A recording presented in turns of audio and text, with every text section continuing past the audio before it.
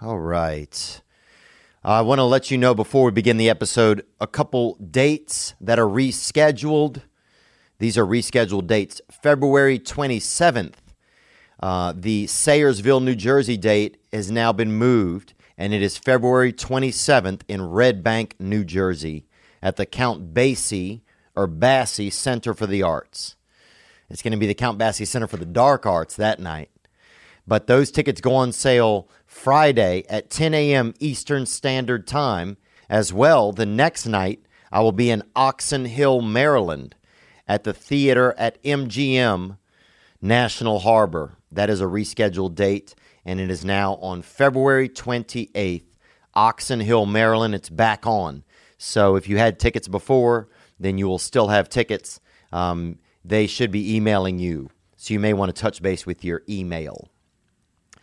Today's guest is a young man. We became buddies on his podcast, and I don't even like saying the word buddies, actually, so I'm not going to say it again. But I will say that this man is a unique man, and he's from the H3 podcast, and he got a new child, him and his wife. Ladies and gentlemen, Mr. Ethan Klein. Shine that light on me.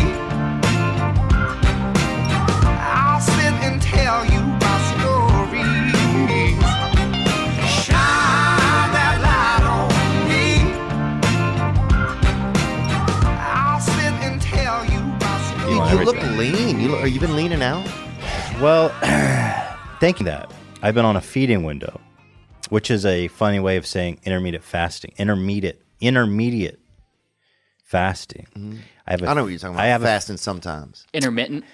Thank you. I feel like a farm animal. I like the feeding window analogy because it just sounds funny. Like I just eat out of a trough for 8 hours and then go into fasting. I could see that. I could see you with something around your neck full of nuts or beans. Yeah. Just a feeding bag around my neck at all times. I feed between 10 and 6. And then I fast. So it's good for me because my urge is to eat all the time. And so by putting that restriction on myself, I feel like it cuts down on a lot of late night snacking, extra meals. I'm also EMs, yeah. Yeah, extra meals. EMs make BMs. That's what my grandma used to say. Your grandma never said that. She might have. My grandmother didn't let me come visit her for 10 years at one point in her life. Why? You had beef with your own grandma? I didn't. She had beef with me. I was too young, I think, to have beef. You know? How does your own grandma have beef with you? She had beef with me. We had some discrepancies at the house, and then she said I couldn't come visit. Tell me what happened. You're being obscure. Well, no, she said I ate some candies at her house, and I didn't. I don't know if I ate them or not. You're making this shit up. No, I'm not. You don't get banished from your grandma over disbarred? Candies. You can use the term disbarred if you want. Your grandma disbarred you over some Werther's classics? Yeah, bro, definitely. Shit, that's cold-blooded. Bro, it was ice cold. Your background is tough. That was probably one of the What rockiest kind of candies? parts. Oh, and here's the thing. I know what it was. It was chocolate-covered cherries. And here's the thing. She made these good cookies, and I didn't get to have those for a long time, but 10 years over some... That's God's plan, bro. You know? I guess so. Well, now that I know that the show is going, what were we talking about? Because I was interested. If we could go take a step back. Yeah, what were we talking about? Oh, we were talking about Bill Burr.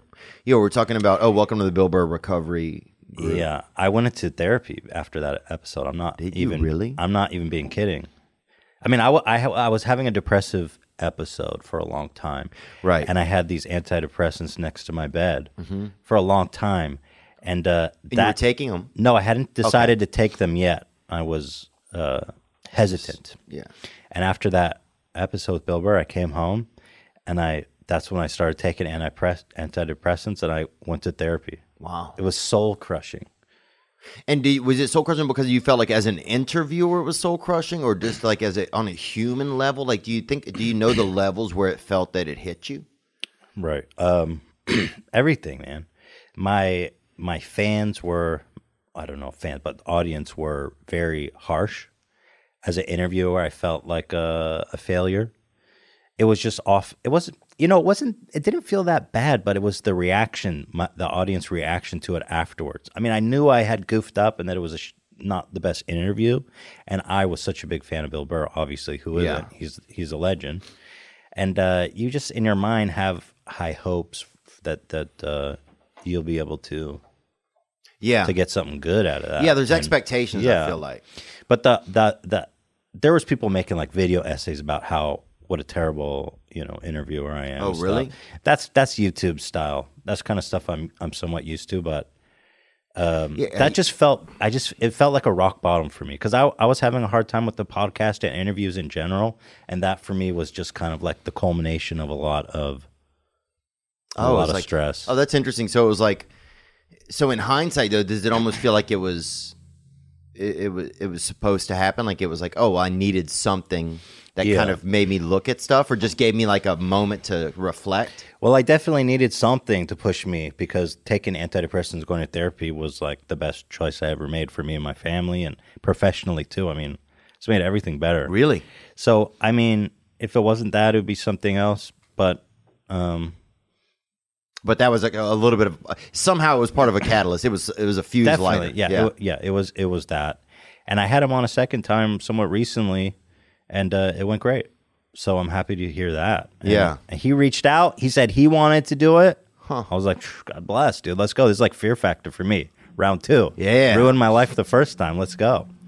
And that's interesting. Yeah, it was when he came in here, it was a strange experience, man. It was, I don't know. I just felt like he was a different person, not on podcasts, than he was on podcasts. It's almost like, but then also, I didn't really know him that great. And so maybe I just don't know how people are. That's true. I wonder if he listens to these. Probably not. Oh, I mean, I doubt he does. I mean, everybody's busy. Yeah, he doesn't care what we think about him. I listen to some of those murder things, where people get murdered. Some guy went walking into the woods in the Joshua Tree and fucking never came out.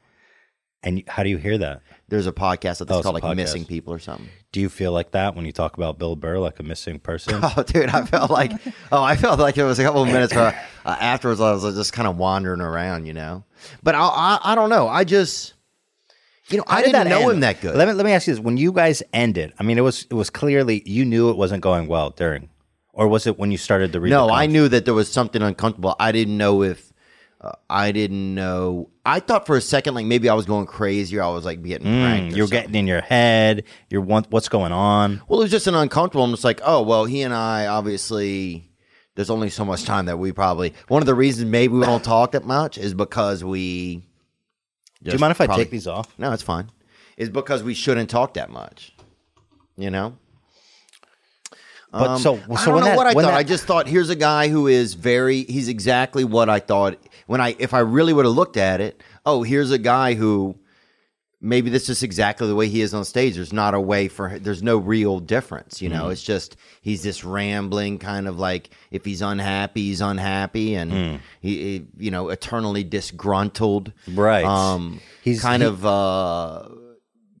guy who's kind of fighting against his own probably ill wills and shit. That's like all of us are in some weird ways, but for him, maybe it's like just a different battle. And also that he likes to, that he's the center of attention a lot, I think. And so it's, he might not be able to really notice how other people are feeling or reacting. That's kind of the vibe that I got at the end in hindsight. So the thing is, like, I feel like most guests, 99% of guests, they're more gracious. They won't take the opportunity if they see you like are uncomfortable or you goofed up, or maybe you said like when he sees an opening, he like attacks. Yeah, you know what I mean. And it's the same way as comedy, which is really fine. That's why he's so good at comedy. Right. But like he is unlike anyone else I've ever interviewed, because the second time when I interviewed him, I really just like talked as little as I possibly could. Yeah, and that was the best. But you obviously have to handle each interview differently, but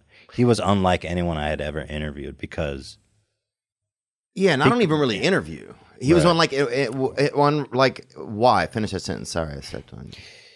Because he's not willing to give you the benefit of the doubt. You know what I mean? And he will expose any chinks in your armor. Yeah. Because for him, that's comedy, right? Right. And for he's him, going to make a funny moment out of it. Right. But for me, I'm like, oh shit, dude, my fragile ego. And for me, I think I'm good to rip on people if that's what we're doing. I think I never Right. knew what we were doing. Yeah. I think it's like I Yeah, brought roller yeah. skates to a fucking sword fight. That's funny. You know? Yeah, that's a what good I feel analogy. like. That's a good analogy. So I think because in previous conversations I had with him, it had been more of a communication about kind of real stuff that was going on in my career and Right. questions I had. You know, and I was kind of looking up to him. I think also in some way for me as a role model. Mm-hmm. You know, and when you get a certain response from someone you have expectations on in your own mind, for me, when I get a response to them that they don't realize that I see them that way or it doesn't matter to them or whatever, and that's fine. It's this own world I built up in my head. For some reason, that hits harder a little bit, you know, where it's just a weirder dent. But for me, also, it's just like, I'm not even a fucking interviewer, dog. You know what I'm saying? Like, I don't even know what I'm doing. We're doing our best, but I was just happy to sit down with him. Yeah. It was just fucking, I think maybe we sat down maybe on the wrong day. Maybe we started, you know, I don't know, but stuff we were talking about off the podcast, when I brought it up on the podcast, it was like we'd never spoken off the podcast, and that seemed very weird to me. I had the same reaction to him. But like you made this joke about do you have a gun in your helicopter? But he just I don't know why he took that so the wrong way. Oh yeah, I don't know. That's just a funny. I mean, at that's that just thing, a funny premise. Yeah, I think at that point I had also at some point I'd kind of checked out. I think Yeah. you know I think I was kind of. But you said to me that you don't want to do guests anymore. I'm doing less guests. I had the same reaction too. I was canceling episodes after that. Oh no, I needed to cancel episodes way before that. I was trying to pare down. We were just trying to. Why? Just too much stress. What do you mean? What's stress about what? This year I just hit a level of just too much stress for me. You know, just doing like you get in, you know, like I started podcasting. It was just me talking to myself, which is what's always going on in my head anyway. And then you get like, oh, and then you have a guest on, you try that. And you're like, oh, it was kind of cool. And then you try it again, and a couple times it's really fun. And then you're like, okay, well, do I interview?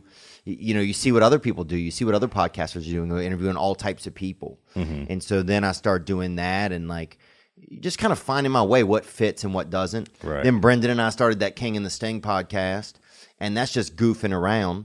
But it also took it took time, it took effort. And so it just all became a lot. And then with the tour dates, it literally... Too much shit. There was about 2 months, man, where I don't even know, like my thought, my peace. I was always a couple seconds off of peace of mind. It was just I was never able to Sit. and just to feel okay or know what was going on. It was like I was speeding, but I didn't even know how to work the vehicle or something. And I was still going real fast. Yeah. So that to me, it was just like, I need to tail back. What am I? Do I want to be a comedian? Or are we doing podcasting? You have a lot of podcasts going on here. You have 3 different sets in this studio. Well, we will, yeah, when we move King and the Sting into here. Yeah. But this is only once in a while now, so this is kind of nice, you know? And now it's like, okay, I get to look forward to a conversation as opposed to being like, okay, you know, getting right here and being like, all right, I have to do this conversation. I know exactly what you mean. I was in the same place where I was just trying to get more interviews, but you end up sitting across people that you frankly don't care about. Yeah, that's or what I not wanted. interested in, or you don't have chemistry in. Yeah, Wolf of Wall Street, that happened with me. That guy I thought was just kind of, I don't know. I don't know. Just, and then I felt I couldn't interview him the way I wanted to. It was just like I just didn't have enough of a plan of why I was even talking to this guy. I know exactly what you mean, yeah. Yeah, dude. So the last time I saw you, I'm trying to think if that was right before you kind of took a break. That was one of my funnest interviews, man, was going in there. Really? Well, sometimes I like being a guest better, man. I know exactly what you mean, man. It's a lot of pressure being the host. You have to make sure the show's running. I find it one of the hardest things as the host to be is like to actually listen to what they're saying, but also being prepared where the conversation goes next so that there's not dead air. Right. And it's because I really want to listen, but sometimes I'll be listening and I'll be like, huh. And then you don't know where you're going next. Yeah. See, that's my worst moment as a host. Yeah. So not knowing where you're going to But being end a guest up. is great because it's all like if this show sucks, it's your fault. I feel like. Yeah. Yeah, that's the thing. I think some Yeah. of the hosting maybe or just being like the person, the inviter, you know, It's almost like being a woman during sex. Probably, it's like, hey, come over here. Let's see what you got. And if you suck, it's your fault. Right. I love that analogy. Yeah. Here we got a question right here from a guy who might be Jack London's son. Gang, what up, Theo? What up, Ethan? This is Chester Pink coming in from Detroit, Michigan. It's cold out here, man. I just wanted to call and ask Ethan, when you got into YouTubing, what was like your goal? Like, did you have all of this crazy success, in your head? Or were you just making funny videos and it just happened organically? I'm curious because I think a lot of people get into what you do now, they see you and they say, oh man, I want that. So they get into it maybe for different reasons than they should or than you did when you got it started. So I'm just curious. Stoked to hear the podcast. Gang, gang. Gang, bruh. Thank He looks Chester cold. Pink. He does look cold, man. Damn, Detroit. But he looks like one of those guys who's able to also, like, if you bundle up too much, you can't meet any women, That's the thing about being a guy in the cold. If you bundle too much, you're never going to meet any woman. They're What not does going to that be like, mean? oh, I'm going to fuck this cotton ball going down the street.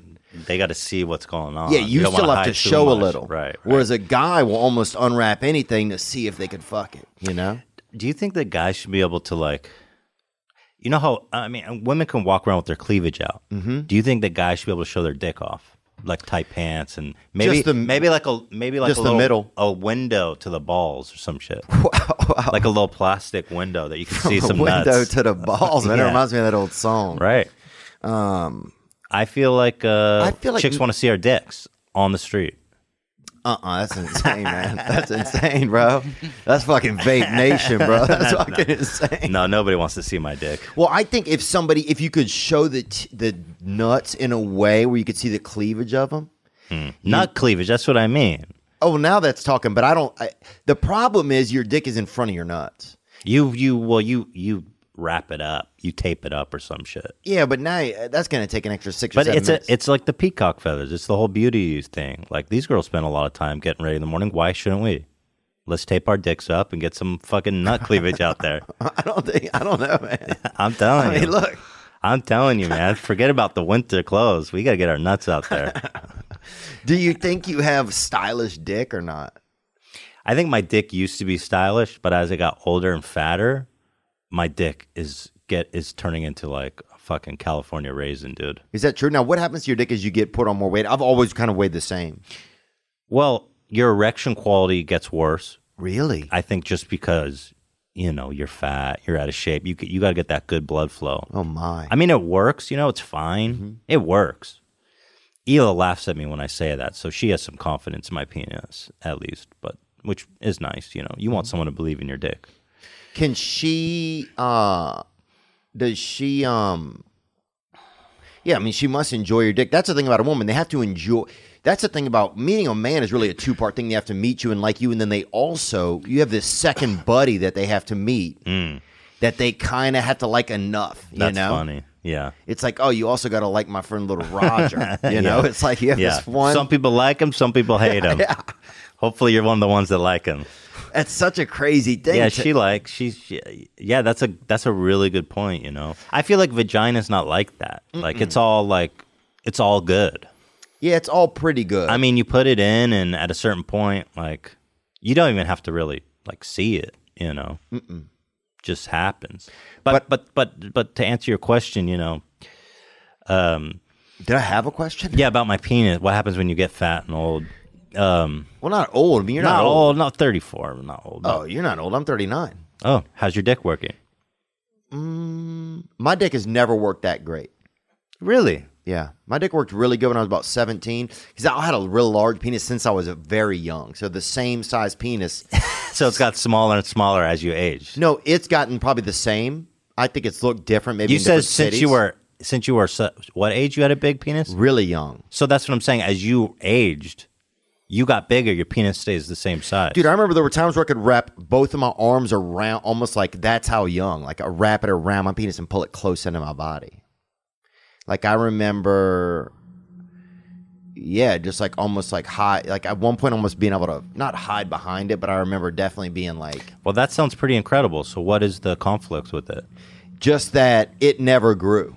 It stayed that way, and I grew. That's what I said. It is? Yeah. Okay. So are you happy with the size of it and the you know what I mean? My penis is a little bit more of like kind of a wider penis. It's more of like somebody trying to park a church. It's more like a church van type of a deal, you know? It's a more of chode, van. as they say. No, it's not a chode. Chode is very short, I think. Chode is like a fat guy kind of bothering you, you know? I don't feel like it's that. I don't think there. I mean, the way you're describing your penis, I think is sounds like something to be proud of.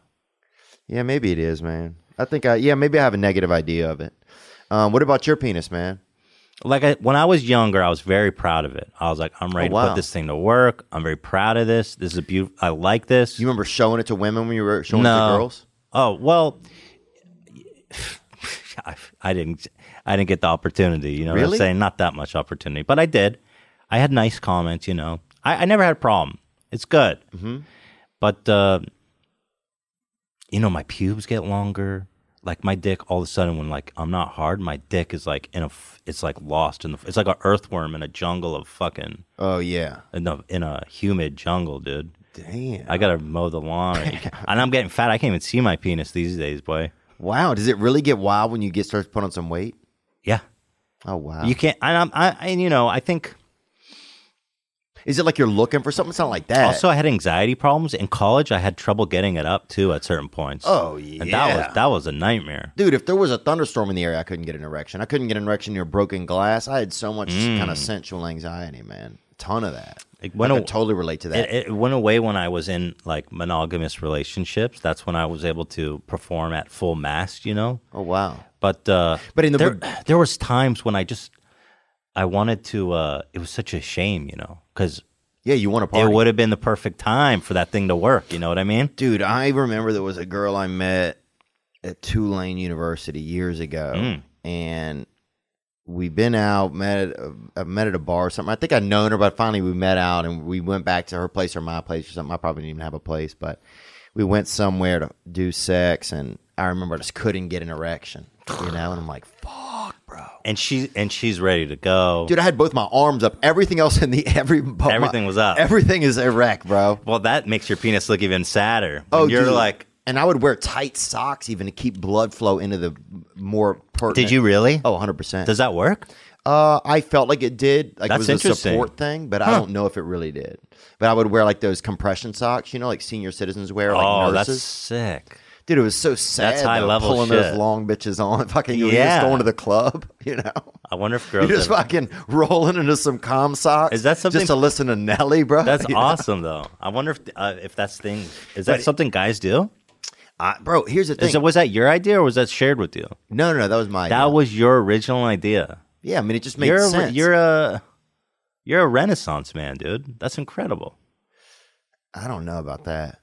I mean, I don't think I am. I wish I thought of that. You ever do anything like that? No, I can't say they have. No, but Nick's also made some. Nick's done a lot, though. Nick put this whole studio together. Yeah.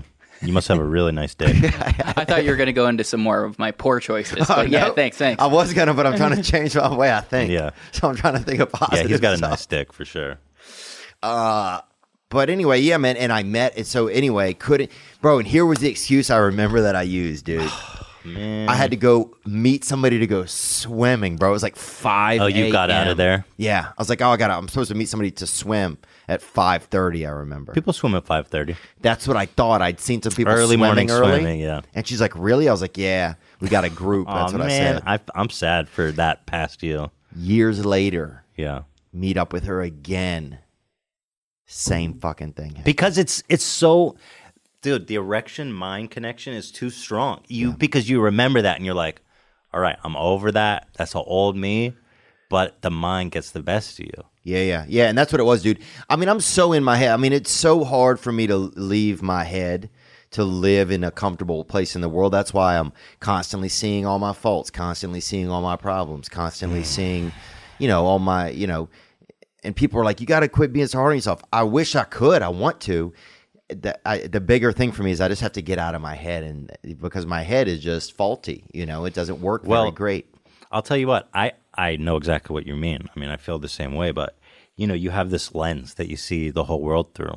And when you different people, I've been through different shit, and and it all gunks up your lens, and you don't see the world as it is, but as you are, right? Yeah. And so when your lens is all gunked up and you've been through all this shit, and it's hard to see to not see things all messy like that. Yeah. But do you go to therapy?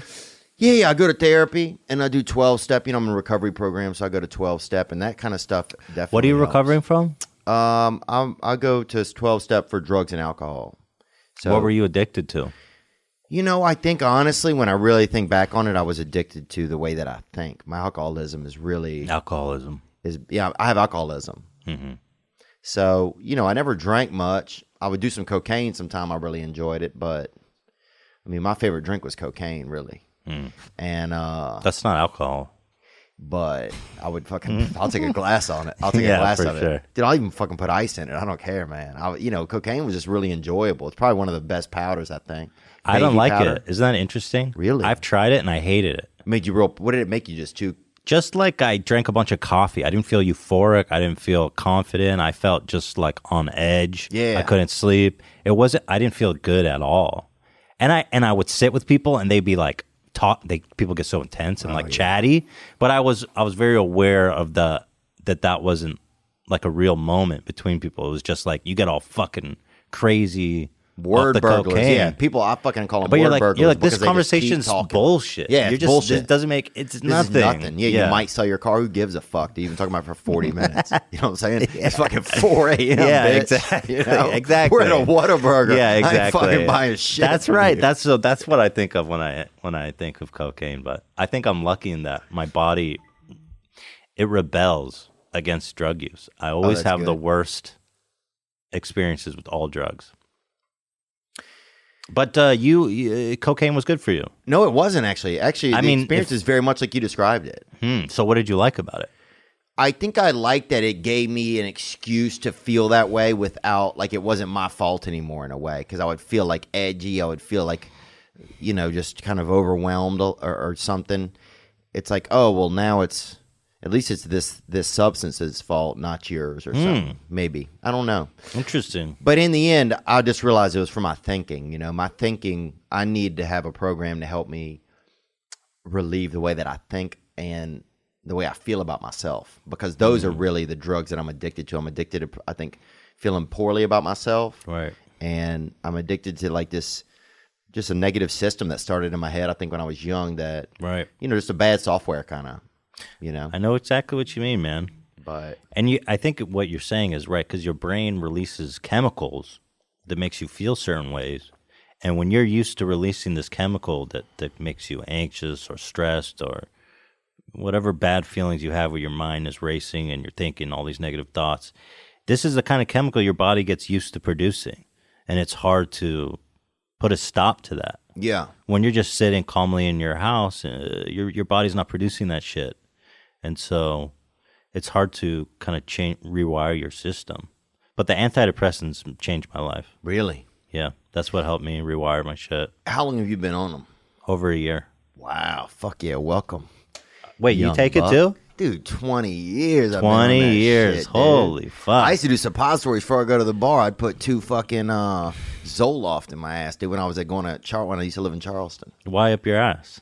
I don't know. This is about the time when I think that kind of shit was popular, it was kind of I don't think that suppositories. I don't think We're that making a enhances comeback? the experience. Oh, dude, I'll tell you this, bro. I could drink 13 gin and tonics if I had 2 of those in my ass, man. I don't think you're supposed to drink on antidepressants. You're not. I think what they say actually is that it makes it worse.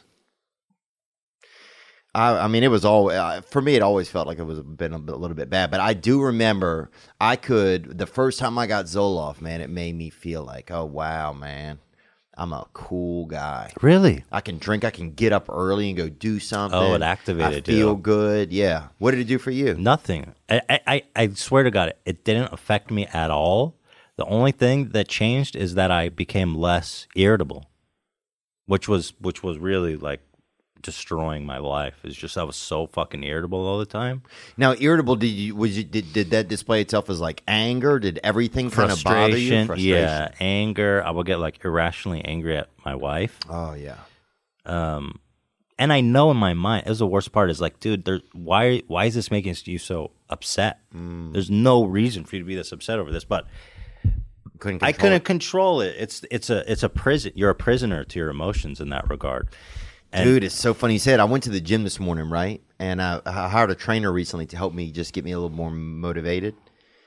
And when I got there, I was not in a good mood, man. It was 9 a.m., you know, so not that early, but and I told him, I said, hey man, I'm just in a really bad mood. I said, there's nothing I can do about it. I said, I'm trying not to be. I don't want to be. But it's like having a shirt on. It's like I'm in this shirt. I have to have this shirt on today. And I'm going to do my best in this shirt, but I can't fucking change this. It's crazy. Yeah, it's like you're in something and you know you're in it. Yeah, it's really you're a prisoner to your emotions, and it's so frustrating because fuck, man, I feel like such pussies that we're talking about this, but it's real. It's some of the realest shit for me. It's so.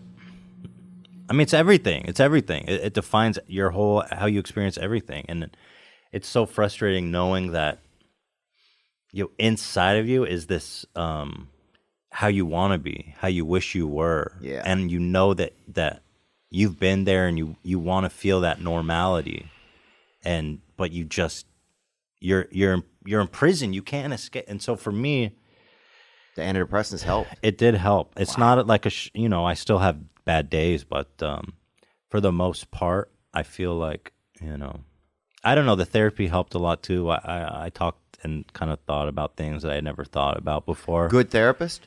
Yeah, I think so.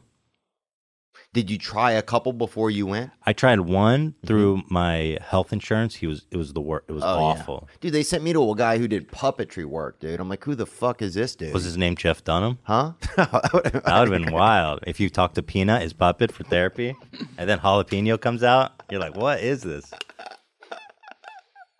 I'm like, why is it? Yeah, $200 an hour. You would think it should be fucking Jeff Dunham, right? Dude, my therapist was $4.50 an hour. No way. I was like, man, I didn't even like. He's good, but he doesn't like give me a reach around or anything. $4.50 an hour, dude. He should be cooking food. He shouldn't be making an entire dinner for you while he does therapy. Yeah. I hate to interrupt you, but I am gonna, because here we are. Look at this. Look at me. It's me. Do you care about your eyes, bruh? Well, you should. How was she gonna know if you do or if you don't? If you can't even see yourself. With my lifestyle and the sun here in California, a lot of times I don't know what's going on. I'm almost blind. So I need sunglasses that can really hold me down. Bex, B-E-X sunglasses are badass polarized sunglasses. You can go to the North Pole, South Pole. Hell, if you can find the East Pole, you can wear these there. They are tough and clear as hell. You could get shot out of a damn shuttle right into a damn wall, and you're going to be A-OK. What I love about my Bex glasses is anything can happen. If you're drunk, if you're not drunk, if a cop pulls you over, put them on. What's going on? Is it bright outside? Anything can happen. You want to buy a van? You want to get attacked by somebody? Do it in style. Don't look like some cheap person who's getting attacked. Bex sunglasses.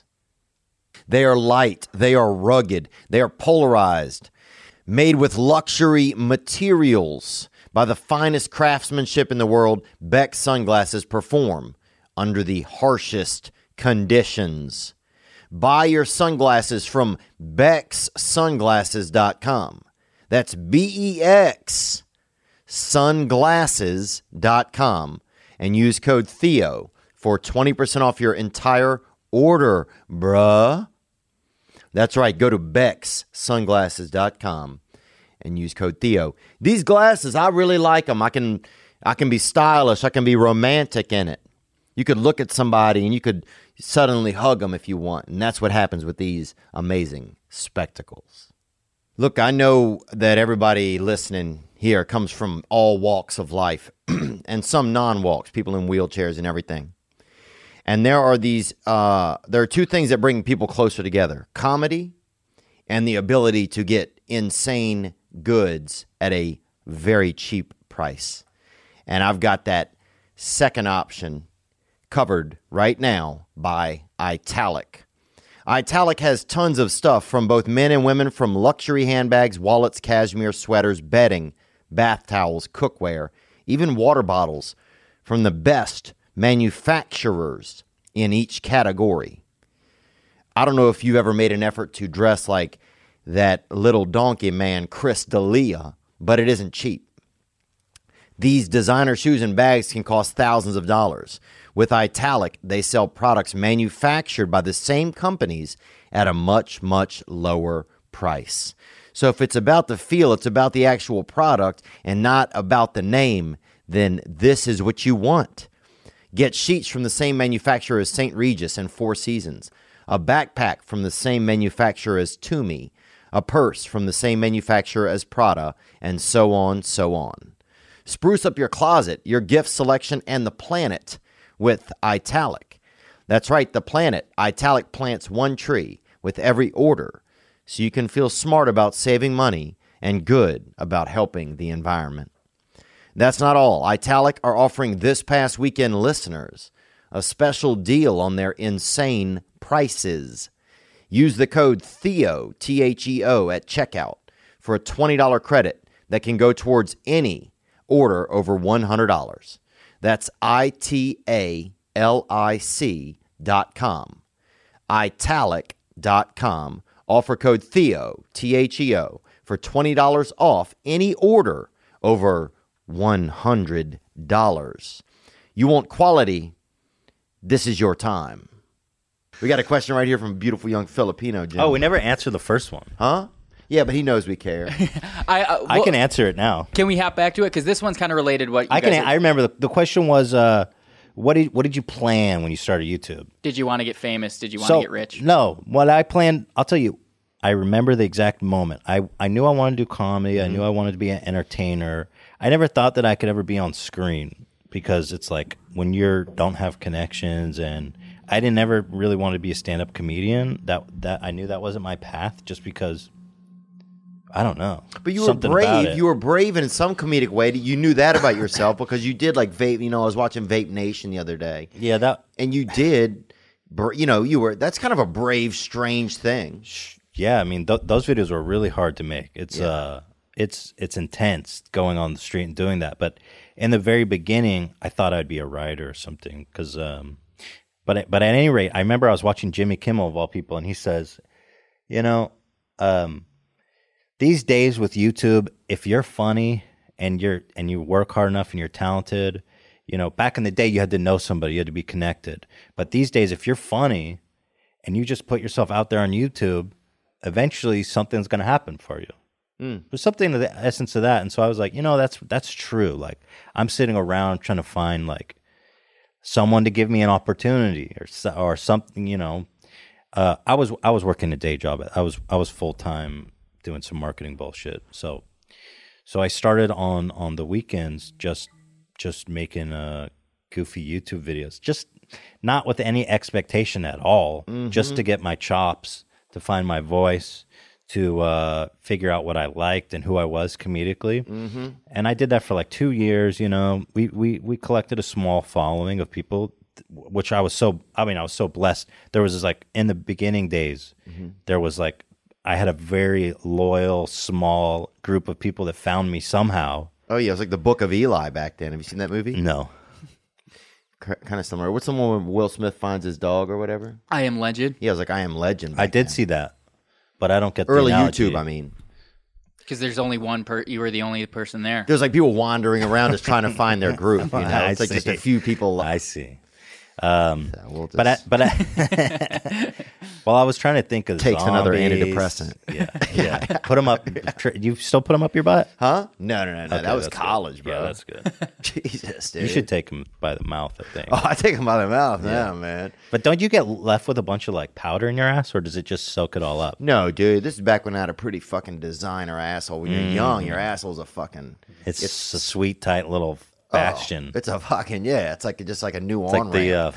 it's the fountain of youth. Oh yeah, bro. And now your asshole's seen some mileage. No, it's just it's more of a it's just had. It seems like it's just had. I don't know. Mileage is the term. It's just. You know, the city, I don't know if the city's always taking great care of it. You know, Yeah, no, probably that's it. fair enough. You ever take a shit, like a big ass shit? It feels so good. Coming out, it's a very pleasant experience, and you look, and it's like a big ass shit, like, and you're like, damn, I kind of get why dudes like getting fucked in the ass. Nope. But Because it's like, damn, like, if it can feel that, like a shit that big just came out of my ass.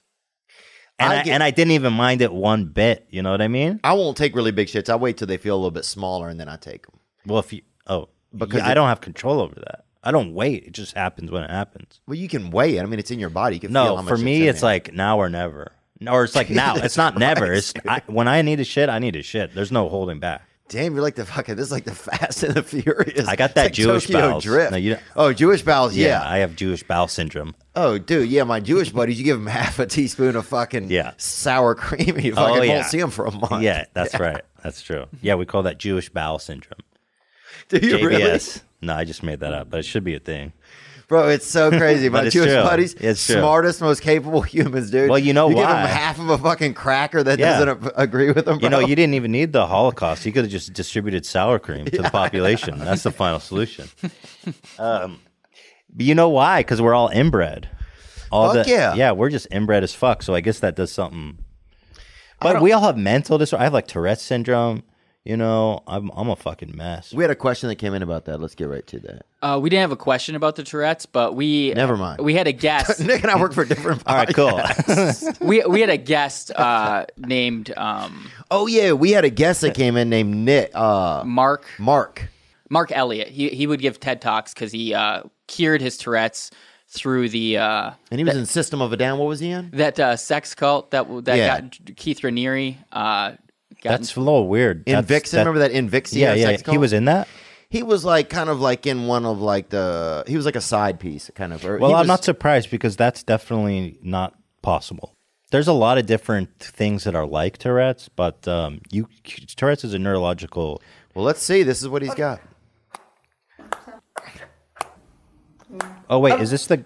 Oh, is the guy. is this the guy you interviewed? Yeah. Oh, okay.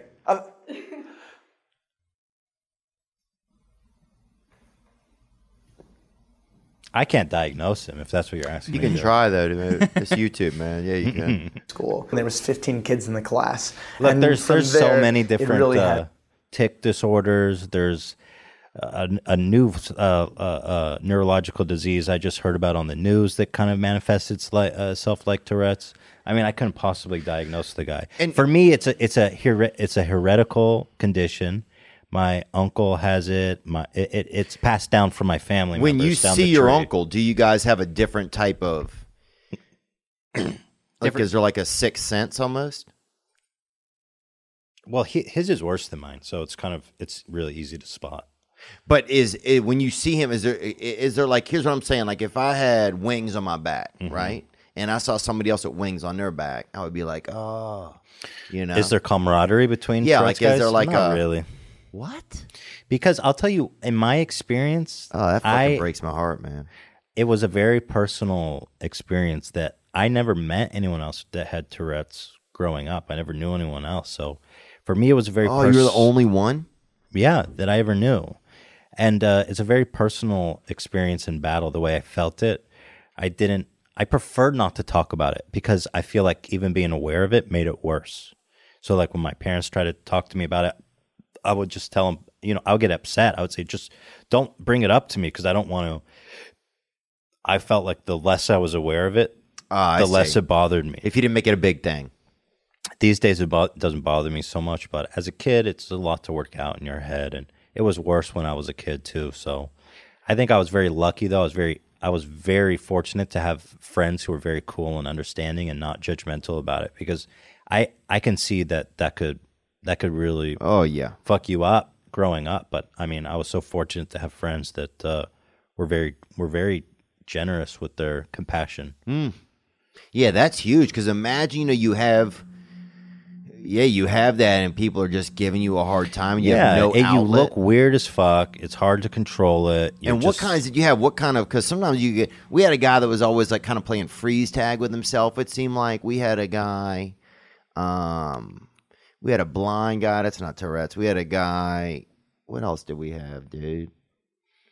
We had a dude who he would always ride this bicycle that had a baby seat. Remember the baby seat? You would sit behind your mom on the seat. Mm-hmm. And those used to be dope. Now these kids ride in like a fucking big covered wagon or something, like they're in fucking England or something, you know? But we used to ride, it was just a seat with like a shitty fucking seatbelt. And you would just sit in there and fucking bounce behind mom. We had a dude in our town that was like, he had some type of something.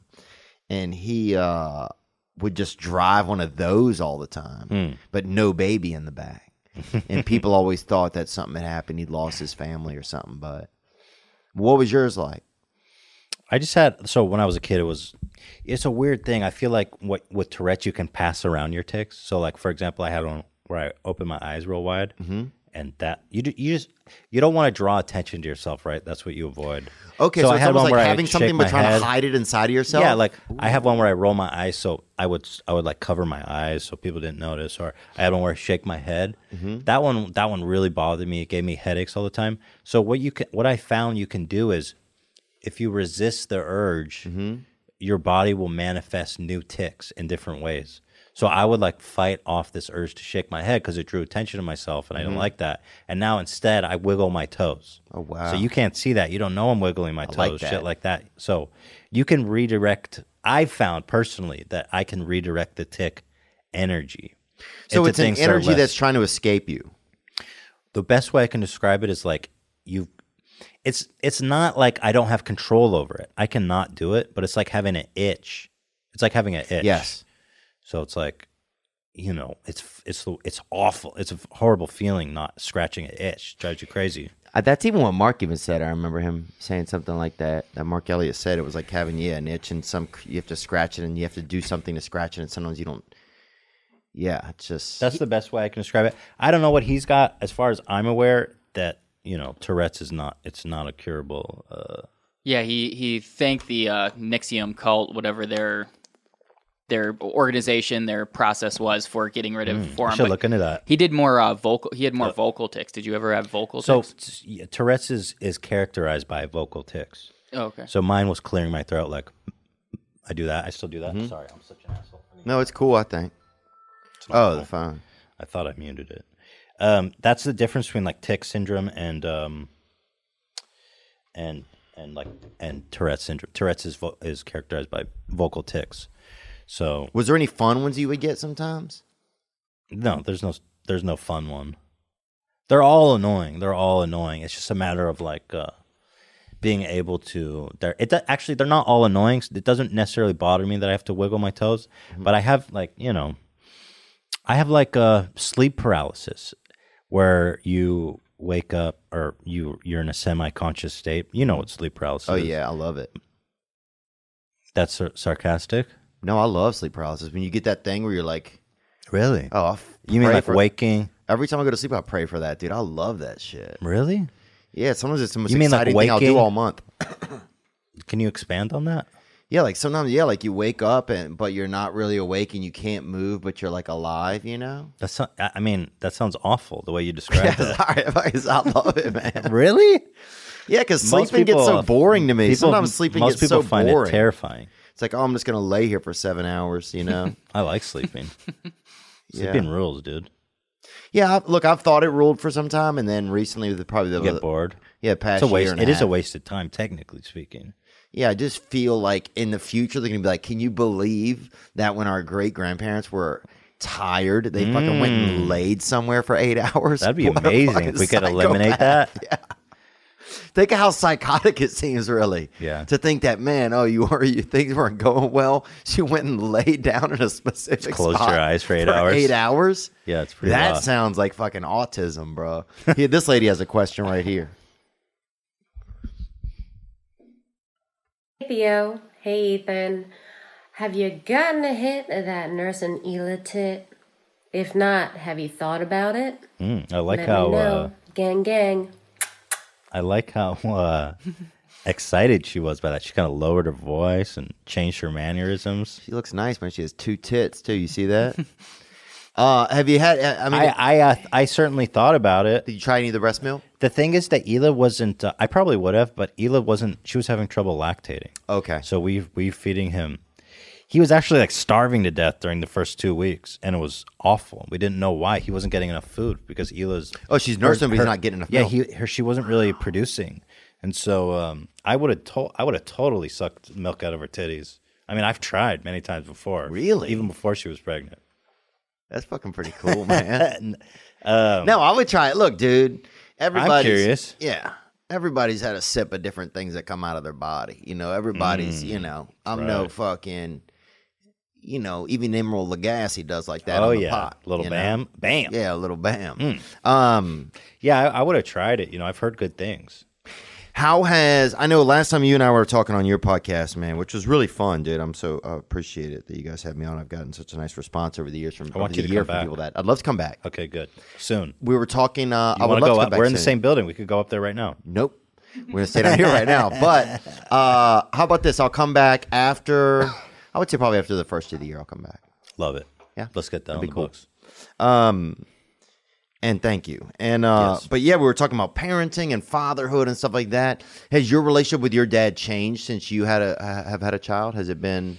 Have you had any moments to reflect? Like, I just don't think it works that way. You can change yourself. Mm-hmm.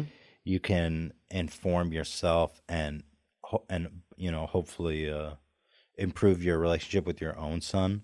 But I just don't think that things change like that. Unfortunately, it's not like I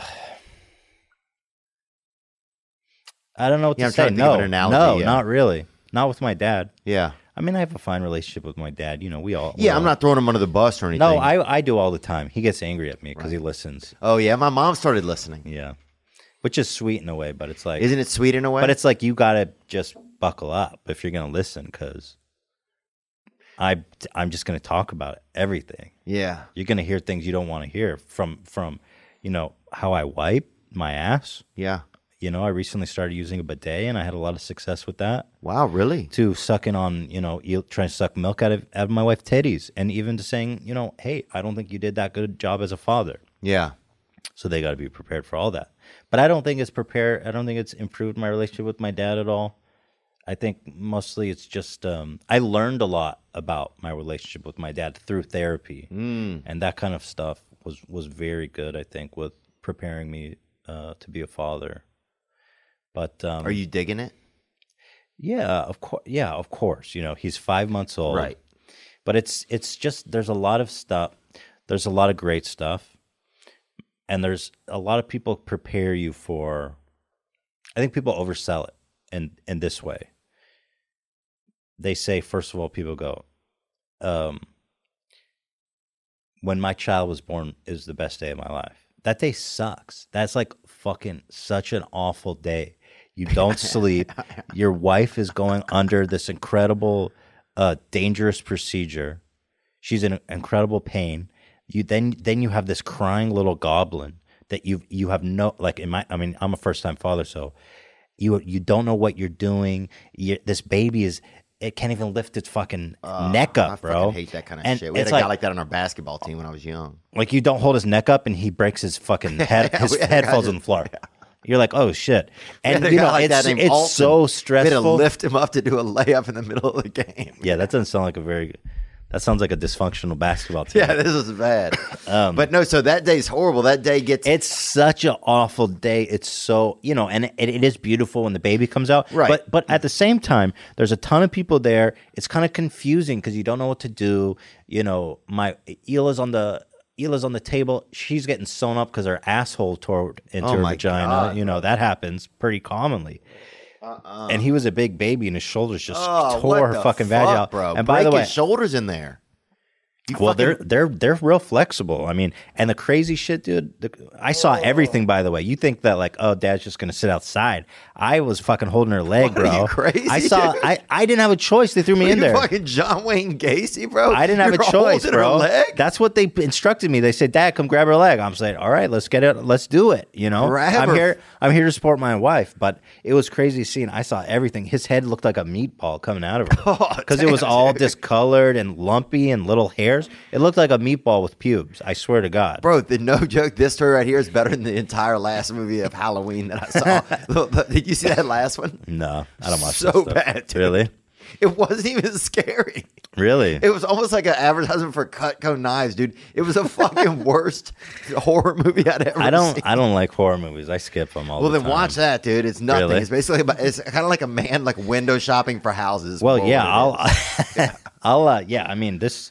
Oh, so I felt safe, but it was intense.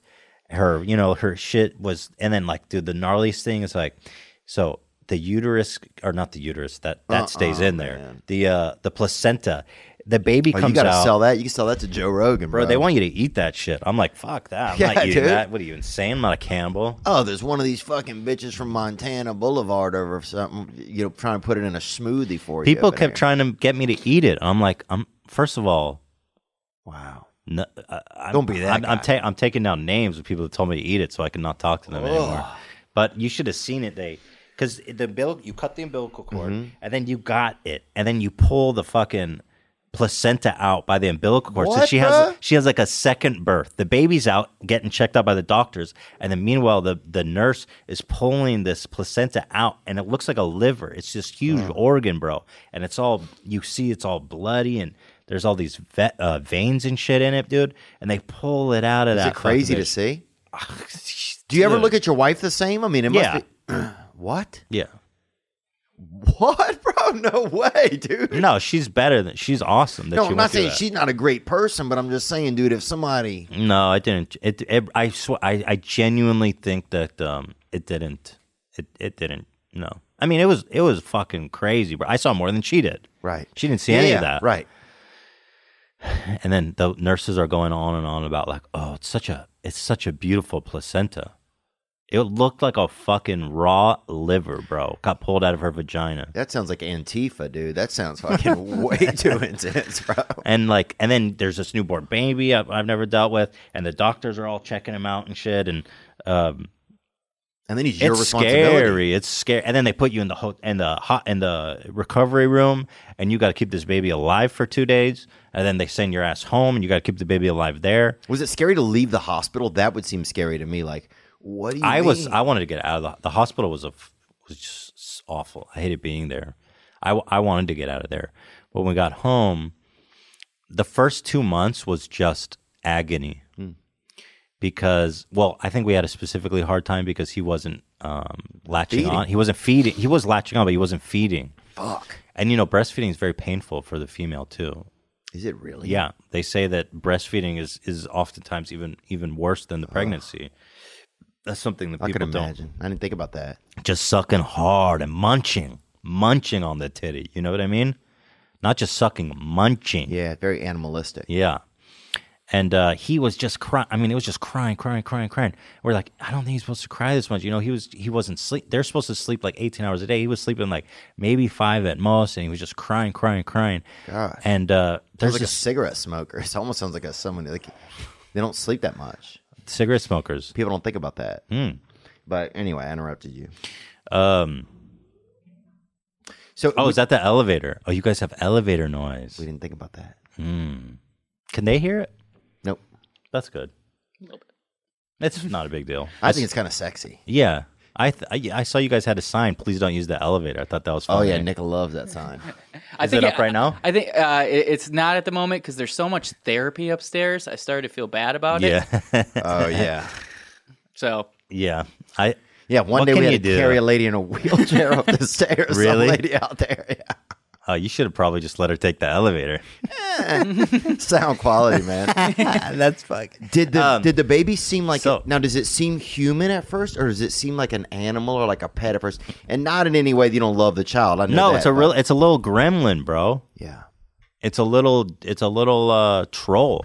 Do you love it as much in the beginning as much as you're able to No. love it now, 5 or No. 6 months? And that's another thing they don't tell you is that when this baby, it's a stranger. You never met this baby. Oh, you don't fuck know that. each other. Fuck that. And so, no, that's the truth. Your love grows for the child, Right. and it's not you don't have an immediate connection, and that's something that worried me as well. That I was like, I'm not really connecting with this baby at first. I mean, that's different now. Now he's 5 months old, and he's Oh, they're getting more, smiling, yeah. and he's laughing, and it's the whole thing. He's much different. But at first, especially for the first 2 months, there's almost no recognition of you at all. that. So that's another thing that that I think you don't expect, that maybe people aren't honest about. Because everybody, I think in retrospect, like when they're 20 years old or whatever, it's even 5, 6 years old, it's like you just think you see all the happy, good times, and you look back on that with not just rose-colored glasses, but dark pink. What's more intense than rose? Chiffon, maybe. I don't know. Chiffon, baby. Chiffon-colored glasses. Is that something? It sounds good. Yeah, thanks. Yeah, it does. But, Were you? it was tough. Was there a moment where you kind of started to feel grateful, like, okay, wow, I am starting to love, like, Yeah. There was a moment where I realized now he's like 5 months and a week, and he's really been coming into his own for the past month or two. And there's like this moment every day when he first sees you, and he's so happy to see you. And you know what I had this weird realization that you think that your parents are meant to have unconditional love for you. But what I realize as a parent is that this child has unconditional love for me right now. And it was like it was very sobering realization that when it's almost like I feel unworthy of that love. He's just so happy to see me every time, and happy to spend time with me, that it's freaky. Like it's what he does for me and not the other way around. And I feel like I have, and it's not just with me either, it's with everybody. Like he's born so pure and loving that as a parent you need to protect that. oh, that's interesting.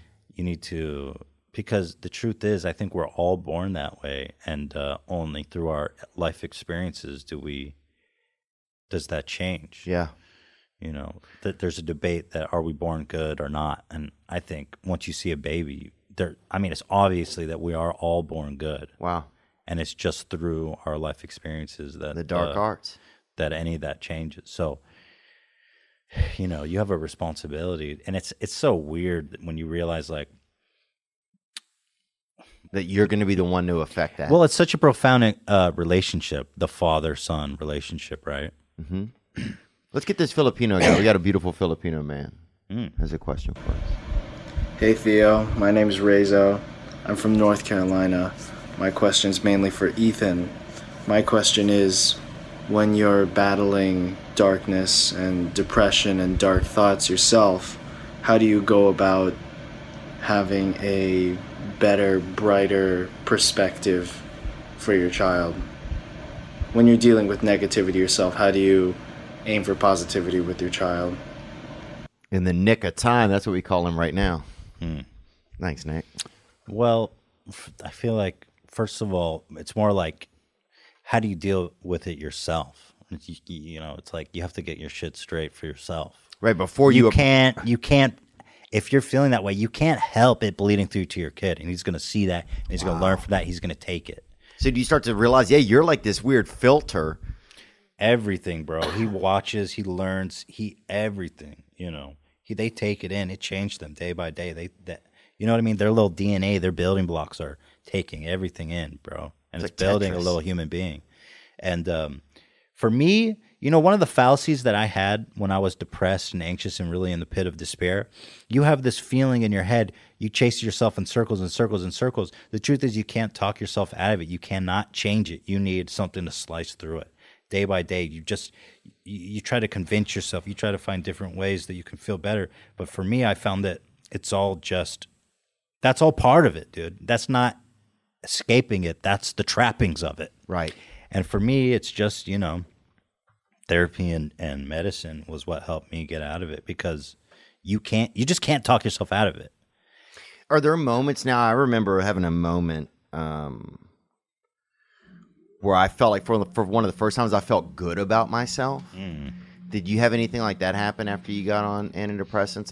And I'm not saying that antidepressants are the cure for these things. I'm just saying that moment for me happened when I got in a 12-step program. That I remember having one day, in one moment I was walking and I was like, what is going on? I said, oh wow, I feel okay. Yeah.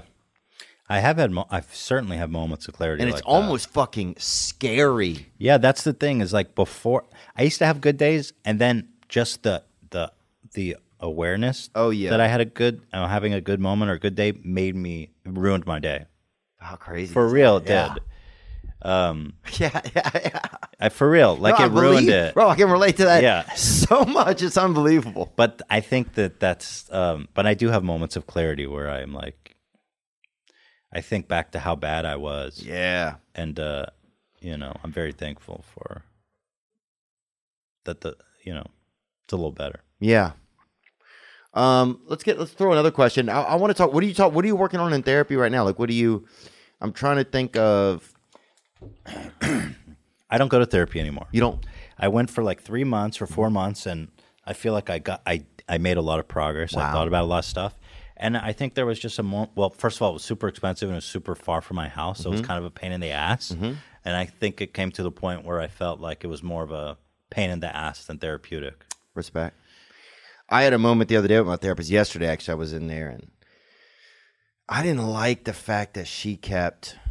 Sometimes she'll just tell me facts and shit, and I don't learn really that way. I learn more from feeling. Like for me, I really need to feel something especially in therapy. I need to have some feelings for it to really be of any value to me. I don't care whenever they're talking about like, well, maybe the reason of this is that. It's like, I need to have the feeling. I need to realize it myself. I need to communicate it to myself almost. Right. With your help. Right. And I remember telling her, I said, I don't like when you talk.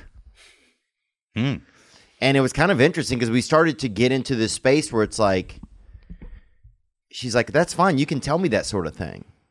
And this whole time I've had this thing in my head where I'm just like, I'm just trying to be nice at the same time as also getting therapy. But sometimes you can use your therapist to embody things that you don't like. Like if they're doing something, I didn't realize that. I didn't realize I can say, I don't like hearing you talk right now. Yeah, I had a moment like that too. And she's like, well, why? And then I get to start to explain the why. And then I get to start to realize something that's bothering me. And I'm actually then dealing with it instead of just like talking to my therapist. Like, right. Even you can even go. That's right. That's why at therapy you need to be like radically honest. Yes. And radically honest in a way that I didn't even know was being radically honest. Like, I was like, you know what? I fucking hate it when you start to tell me like, well, maybe this is, and I know that shit. I fucking know that. I know what's going on. I just don't fucking feel good. But it was finally like an opportunity when I started to get there. I was like, oh, this is a new space for me to communicate. Interesting. Because one of my biggest problems really is communication. I don't communicate clearly sometimes in the beginning, and then I start to live in these worlds where I did communicate clearly, but I never really did communicate. Are you talking about with friends or in all lovers? Facets. I think in all facets. So then I start to build these weird resentments and things going on in my head when I just didn't communicate clearly from the beginning. But it's so hard for me to want to communicate clearly. I don't know. Then I start to realize, okay, that's where I have like an issue. You don't have the energy. You don't have the will to like extra communicate. I think I just no one ever really taught it to me. So I think I learned weird ways to communicate. Even when why I ended up doing stand-up. I ended up needing to have this way to communicate with people, to just feel like somebody hears me,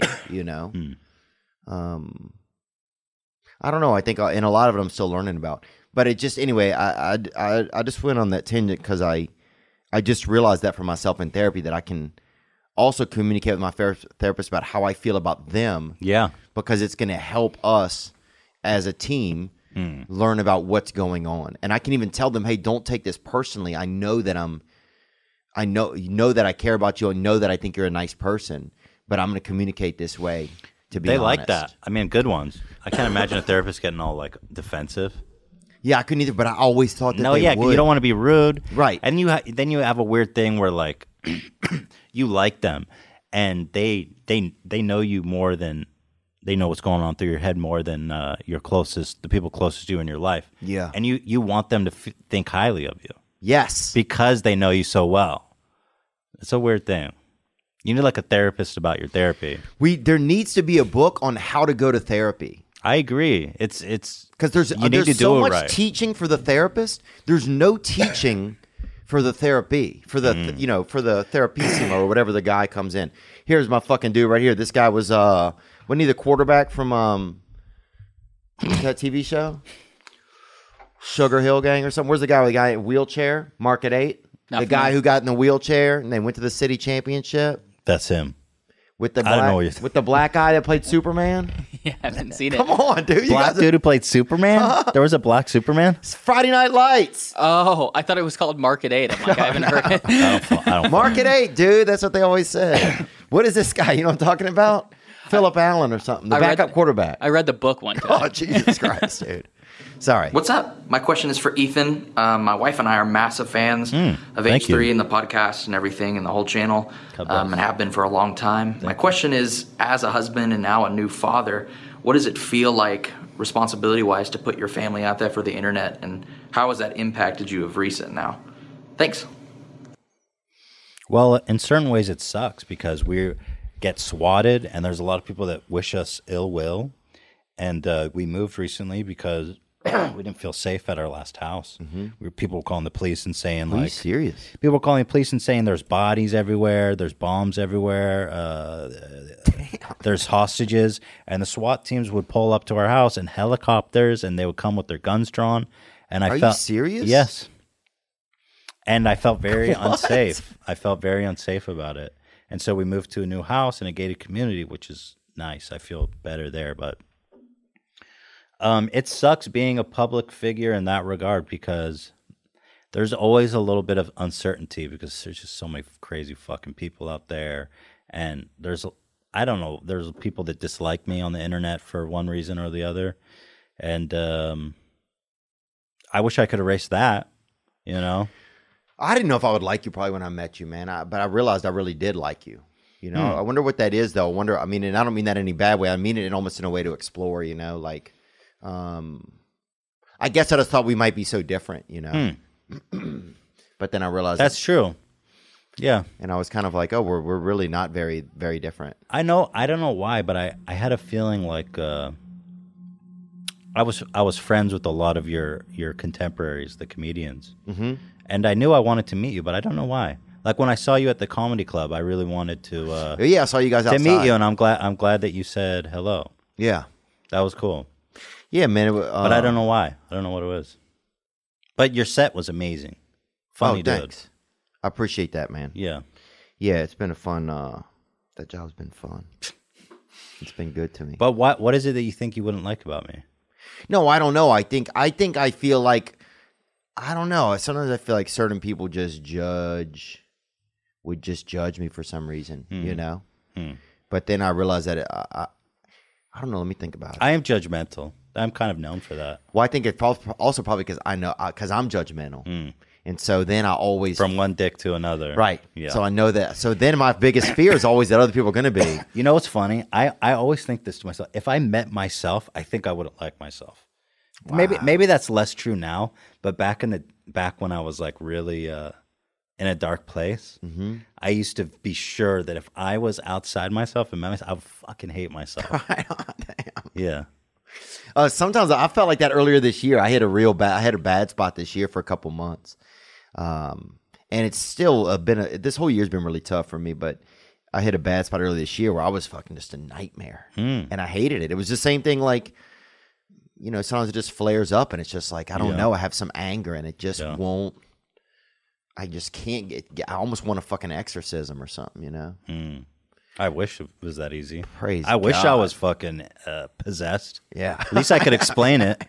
You know? Dude, think about back in the old days. If you're being an asshole, you're like, oh, sorry. Fucking. Just ghosting me. Yeah. Caught a bad demon on the stagecoach. Yeah. Man, they just take a little blood and call it a day. Yeah.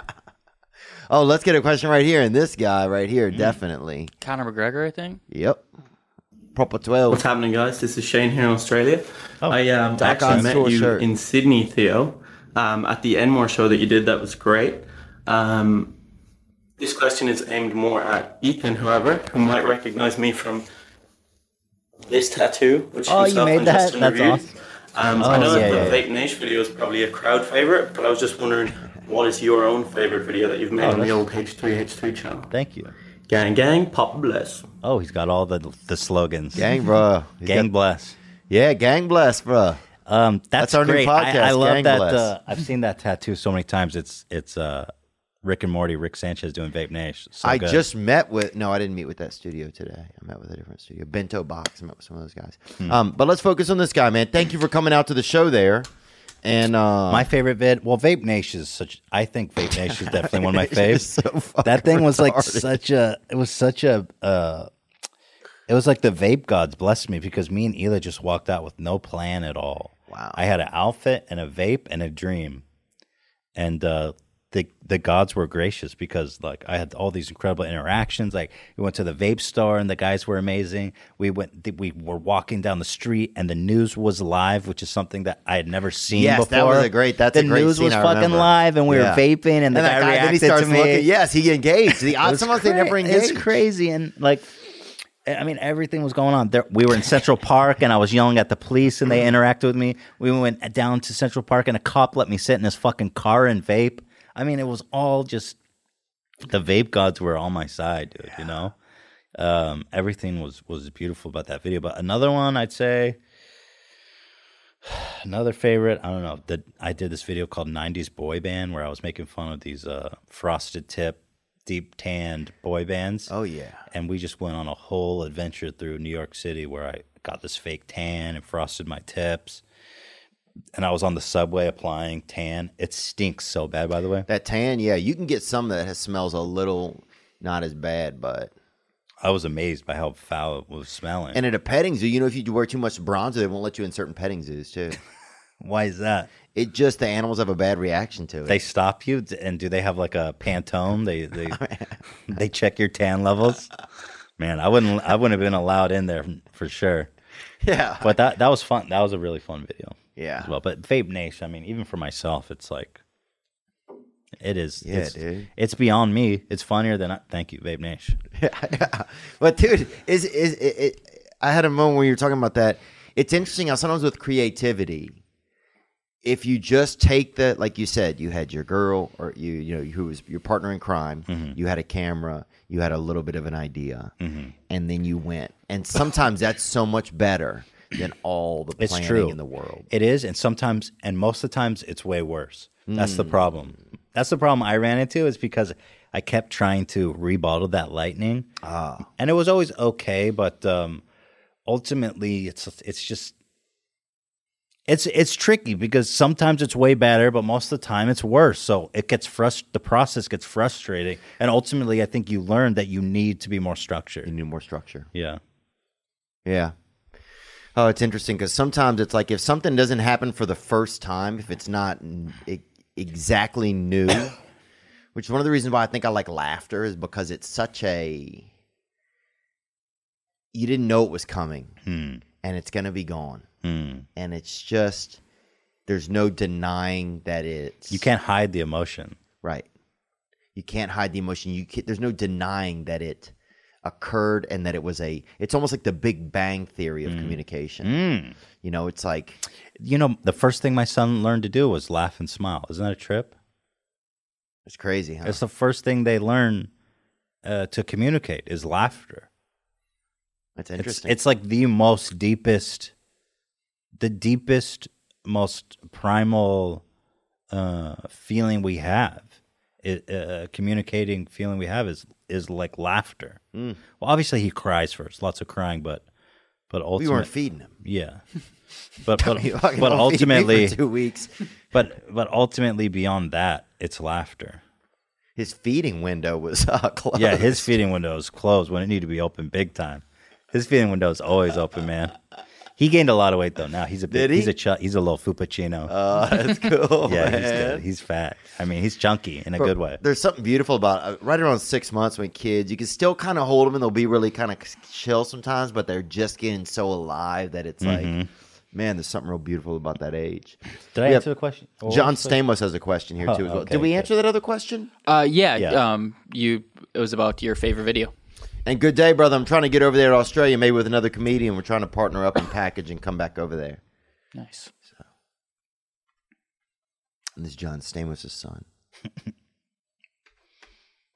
Ethan, man, just wanted to know if you ever plan on making any more videos on your main channel, or if you're just focused on the podcast now. Because we miss the main channel videos too. So anyway, gang, Papa bless. This Thank was you, a dude. I appreciate that. this was Gang a, bless, dude. That's going to be the new show. You Gang know what bless, it is, baby. bro? Yeah. Gang bless. that was a recurring question. We probably had that about 10 times. So Yeah. It's a tough one to answer. You know, the truth is, by the way, it's nice that everyone likes me. I have a feeling that most people hate me. Really? I do. And I'm so refreshed when people are nice to me and care about me. You know what reminds me that I think you're a neat person is that your ability to, that I just feel you're transparent. Your transparency reminds me, it's just such a, it's such a nice quality I feel like you have. Oh, thank you. That I think it's just like, immediately I know at least I'm going to be able to be very real with this person. And there's something that's very comfortable about that, I think, for people, because we don't get that very much. I think for me, I found it like, I just think it's real healthy. You don't want to, like, that could make, that makes me feel real bad at one point. That's like, I'm assuming that everyone out there hates me. But at the same time, it's nice to be able to say that. You know, it alleviates the pressure. To be able to say what? That I think everyone hates me. Oh, something like that. Right. You know, instead of holding that on, it feels real serious if you hold on to something like that. Yeah, to get it out. That's a good point. Yeah. Yeah, so many things Thank we you, don't though. realize that we have to get it out, though. You got to get it out. I try to get as much out as I can. Yeah, even little things, little resentments we have against people, that shit fucking hides and turns into an episode of it's Dateline. bad. Yeah, absolutely. When did Dateline turn into just? Was it always just murders and shit? Well, the two most watched shows in the entire world: Joe Rogan, Dateline. Is Dateline that popular? Oh, I believe that there's. I believe the two most consumed shows in the entire world, and I believe this wholeheartedly, are Joe Rogan and Dateline. I've tried watching Dateline a couple of times, but it kind of just feels like a poor man's Netflix series. Yeah, definitely. It is, You know what I dude. mean? Oh yeah, I was raised on it, bro. My mother, the first show we would watch together was America's Most Wanted. That show was badass. And she though. made me hold her hand when the parts got scary, and I was so fucking scared. Oh shit! How old were you? You I need a don't know, comforting. bro. Yeah, 7 maybe. dude, that show was badass. When I was a kid, though, that was real shit. They were catching criminals. Fuck yeah. That was scary as fuck. That Those was guys scared the so shit out of me. All scary. those criminals. Man, my main channel. Here's the thing. I feel like I'm in a new phase of my life. Mm-hmm. I feel like at a certain point, those videos were exciting. They were fun. They were great to do. It was fulfilling me in every way. But I feel like not just on YouTube, but in myself personally, that those videos don't fulfill me anymore. I find them to be. I force them out. I have to pull my own teeth to get the work done. And although I know people like it, and frankly, I like it too, the final product is always fun to look at. I just find that maybe that part of my life is behind me. That being said, I still have a studio in my house that's ready to go if I ever feel the need to make one of those videos. Which I like. And it could happen. Yeah, I like the idea of just making one off when I'm real inspired to do it. When Yeah. something comes up, then I'm like, I need to make a video about that. But I just feel like, I was doing that for a long time, man, and I think it's time to just open a new chapter and just be there. Because a lot of I've been doing the podcast for a while now, and I feel like just now, recently, since Theodore was born, that I really feel like I'm doing the podcast. Right. I was doing it, but now I'm really doing it. Yeah. And I like that. I like that it's a new challenge. I like that it's testing new skills. I like that I'm working with other people, that it's collaborative, where if I'm making a video, it's all on my shoulders. And I feel like I had a lot of resentment and frustration from that. It's like, it's also my fucking job. Like, nobody can help me do this. I like collaborating with people. You do? And in the case of the podcast, at first it was very difficult for me, but I found that it's been fantastic. Like, we have 3 cast members that are back there, and they've become a big part of the show. Oh, that's and cool. I think it's great. I think it's a really fun dynamic. It's fun. It's exciting. It's a new experience. It's testing new skills in myself, and I think I'm following that feeling that there's something else out there for me to do now. Yeah, it's interesting, man. Hearing you say that, it makes me think like so many times it's hard to move on. Mm-hmm. It's hard to like I'm really struggling recently. Just I don't want to grow up. I just don't want to. It's like what does growing up mean to you? I think it means like just like letting go of your freedom, letting go of. I think I've always revolved in such this kid space in myself that I don't really know how I am as an adult, and that's very scary to me. Like I'm good. I do well as a kid. Like I was a kid. It wasn't the most fun a lot of times, but I fucking did a good job of it. Do you have like positive adult role models in your life? Ooh, I don't know. I mean, I have Brendan from King and the Sting, but so probably not really. He's not. I mean, he's a good dad, but he's your contemporary. Yeah, he's a buddy. As a kid looking up to an adult, did you have any positive adult role models? No, probably not, dude. Me neither. And I think that I went through the same thing. Is that I think a lot of the anxiety and pressure I was feeling too was kind of in a sense not wanting to grow up. And I think the problem is that you never saw an adult who was content and happy and you thought, hey, that's cool. That's a good thing. That's something I want to be. That's something I want to do, is aging gracefully and becoming more mature and paying fucking bills and having a kid. And you know what I mean? All the things but for me, that was all scary shit that it seems so scary. I associated with negative things.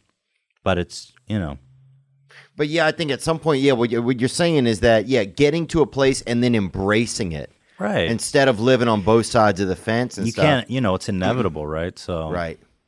Yeah, and also, though, I think some of it is, too, it's like it's fun to, like, still be young while I can, Sure. Young enough. And you can. And some things I can't do. Like, I can't, you can't date some of these young girls. You have to go out and pretend like you never fucking... like heard of some movies, like you can't even mention any movies you like because they never heard of them, and it's so fucking scary, dude. Interesting. You mean like old movies or new? What old kind of movies? Yeah, and like, you feel old. Oh, that even when I'm in a conversation, if there's like a young, like not a young girl, but I mean, I know what woman, you mean. Yeah, I know what you mean. You're like, fuck, dude, I am an adult now. Yeah. It's happening, and I need to get on board with it. How old are you? I'm 39, man. I'm an adult. You look youthful. Oh, thanks, man. Yeah, you look youthful. Thanks, man. You look younger than the last time I saw you. Maybe it's the haircut, or maybe it's the pills, but you definitely look younger. I don't know I always look older than I am. People assume I'm like 50. Oh, damn, which is, I don't know if that's good or bad, but I think for you it's kind of funny. I'm going to live till I'm 100, but I'll die when I'm 60. Yeah. You know what I mean? Yeah, you're like in a weird type of dog years. People think I'm like some weird lecher on Hila, like I'm some dude who dates outside his age by like a decade. But I'm like, nah, dude, we're 2 years apart. But what were we talking? I think I agree. It's hard to move on, and I think that maybe one of my strengths maybe is just knowing when it's time to move on. Certain points in my life where I've just, it's tough, and especially the fans are resistant too, and they make you question your own decision to move on. But ultimately, you'll know before they will. And so it's tough on you, it's tough on them, and it's tough on you because they don't want you to move on, but for yourself you have to move on, and they don't know that. They don't know what you feel. They just want more of the same. But the truth is, these people will get tired of the same shit too. And then they'll eventually leave, and you're just stuck in a rut doing the same stupid fucking song and dance you've been doing for a decade. And nobody's happy anymore. You, most importantly, aren't. And the fans don't care. They say, oh, he's fucking stale. Right? Yeah, there's a gracious time to evolve, right?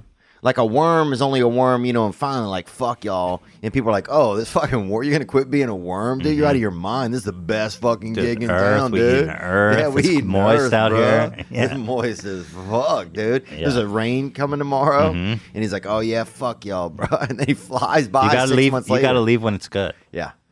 You got to leave when it's good. Let's leave into one more question that's come in. What do we got, Nick? From Frank Castillo, it looked like something came in.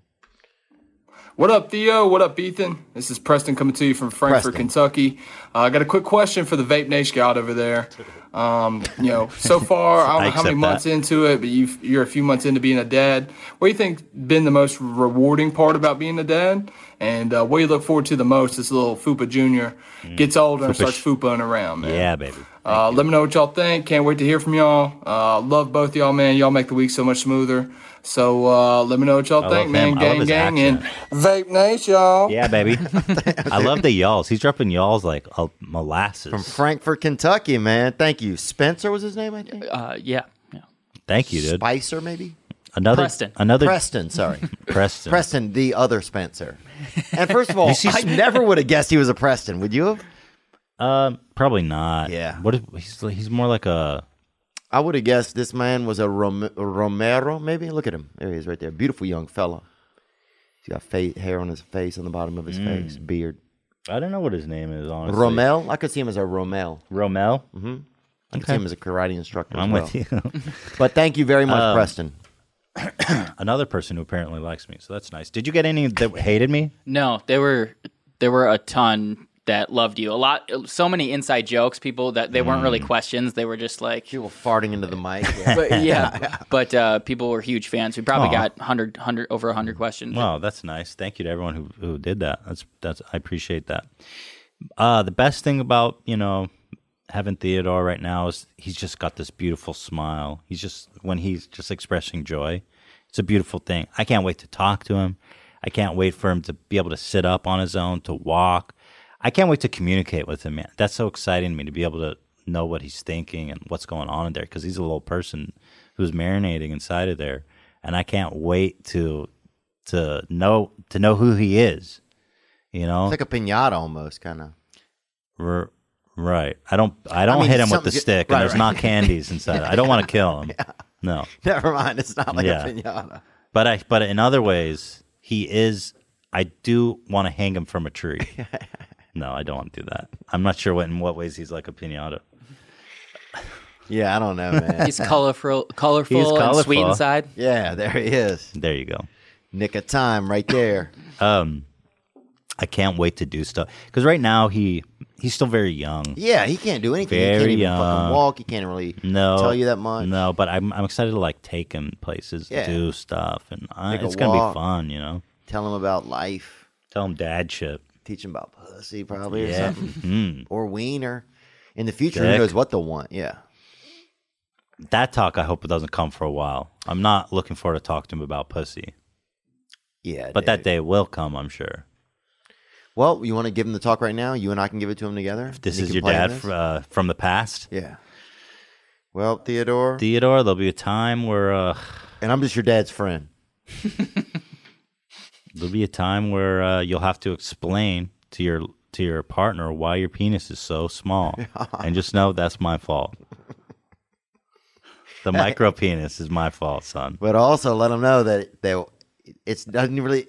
Losing the virginity doesn't count if it's a micro penis. Right, that doesn't count. You got to fist someone to count for that. Damn, you got to go elbow deep to lose your virginity. Oh, damn, dude. You're talking about noodling, bro. Yeah. That'll be an Olympic sport by then. Nick, anything else pertinent that you wanted to hit? I was a little curious if you're worried about him growing up, with how much you know about the internet, and then as he gets older, discovering stuff on his own, or about me, or just on the internet? No, just on the internet. Dude, the internet's fucking terrifying. I don't know how these young kids, because me and you, we grew up. The first time I saw a smartphone, I was in college. Yeah, the first time I saw smartphone, definitely. First time I had a cell phone, I was at 20. I'm scared. I seen they're actually Bo Burnham made this great video about it, or movie about it, 8th grade. Mm-hmm. I never thought about how these kids grow up with Instagram and all these social medias, and these little fucking kids with goddamn smartphones in middle school, and it's scary. It terrifies me. I never grew up with that, so I almost don't know how to relate to that kind of social pressure. I know that the social pressures you feel just as a prepubescent or in high school or middle school is already stressful, but the added stress of interacting with people on Instagram and do people like my Yeah, post? do people And like me? People are like trashing on people on Instagram. There's like bullying on Instagram, and there's all these clicks, like cyber clicks and shit. I mean, it's scary. I hope that I can, you know, give him guidance through that, because I'm not sure what it's like to grow up like that. I think keeping him human, you know, try and keep him in human spaces, you know, where he's having real feelings and things that are, you know, actual emotions and stuff, and not just reactions. I think a lot of these kids are just more reactive, it seems like, the way that they live kind of with electronics. But yeah, I don't know. Like, my niece thought Imagination was an app, and that really spooked me. Crazy. What was the context of that? Just like, I was like, you know, your imagination. He's like, what do you mean? I was like, you use your imagination. Really? She's like, I don't think we have it. I'll check my mom's phone. And I was like, all right, well, we're all going to be in hell. Yeah, but that, you know, that's not far off. It's terrifying. And I'm afraid of, like, I mean, it must tear apart their, I mean, the self-esteem. You know, you got to put pictures of yourself online. I mean, when I was that age, I couldn't look at photos of myself. It would ruin my day to see a photo of myself at that age. Yet these kids got to put photos of themselves online and try to compete with like the handsome kids in their school and shit. You know, it's tough. I don't know how these kids are going to grow up. But do you think in the end that it all equates back to exactly the same way it was, just the medium's a little different? Now I'm starting to think Probably about that. more or less. I mean, more or less, you know, I think that's but we don't probably know, true. though. Because the electronic thing, it is different. There's this weird other reflective surface in the world that wasn't there when we were. Well, you know, it's not all bad either. I mean, you have a ton of knowledge at your fingertips. I think that it gives them certain coordinating skills. And, you know, I've read studies like being in a 3D world can kind of help your brain, like playing video games in a 3D world can enhance your perception and wire your brain in a different way in a good way. Really? Yeah, because because it's kind of an incredible task to be able to actualize a 3D space on a 2D monitor. Like if you're playing a video game and you're wandering around and you're really existing in this 3D world, but it's just on a screen. I mean, that takes a lot of brain power, I feel like, and a lot of educating. It just happens that we enjoy it. We like doing it, but I think that definitely taps into some kind of part of our brain that could be good. I really do think so. I think a lot of that kind of stuff is alarmist stuff. I grew up playing video games, you know. Right. Yeah, me too. And I loved them. We played it a ton. I'm not worried about video games so much as I am about the social pressure of being on Instagram when at 12. Yeah, the social media would definitely be different. If there was, because at least whenever we left home and stuff, when we went home from school and stuff, that was Instagram. School was Instagram, and it was gone once you left there. Right. And you got to go home and have a life outside of there that was separate, and that was. And I looked in the mirror a couple times a day, and that's when I saw myself. It wasn't like I'm trying to find the good angles so I can represent myself. And I never even thought about that. Yeah, you had to wait till you got home to see the mirror to even fucking see yourself. That you look like shit. I only need to remind myself I look like shit 3 times a day, not every time I open my phone. Yeah, it's tough, man. I don't know how I deal with that as a young kid. I am a little bit worried about that, but I'll you know, hopefully you'll navigate it, man. Hopefully he's handsome. We did it. Right? It's fucking Theodore's problem. Yeah, that's true. We did it. He's got to deal with the fucking world that's burning. And Instagram. I'll be dead, so it's his problem. Look, man, any kid that for fucking 2 weeks is sucking on a dry tit, bro, I fucking respect. He's a warrior. Guy. Yeah, that's what I'm saying, bro. Yeah, for sure. He'll be fine. Yeah, dude. that's a good point. Ethan, thanks so much, man. I appreciate thank you. it, man. Thank you for inviting me. I'm so happy for you, bro. And I love, I wish we'd have gotten to maybe talk a little bit more about like some of the mental health stuff, and just for our own well-being. You know, I really enjoy talking. It's hard to get into the. It's hard to find the right. You can't always do it. The groove. I'm here though. You want to keep talking? It's up to you. You trying to end this? Obviously, you're trying to end this. You got shit to do. You're a busy guy. You're a busy guy. I just have an appointment at 4 p.m. What time is it? You know what? We'll do yours. Okay. This has been a good experience. Sometimes for me, it's also about. Sometimes it's just like it's easier than other times. I know exactly what you mean. You know, it's just easier to like be in a place. I think even being as a guest, sometimes it's easier for me. Definitely. Like this, being not a guest is always, for me, is very tough sometimes.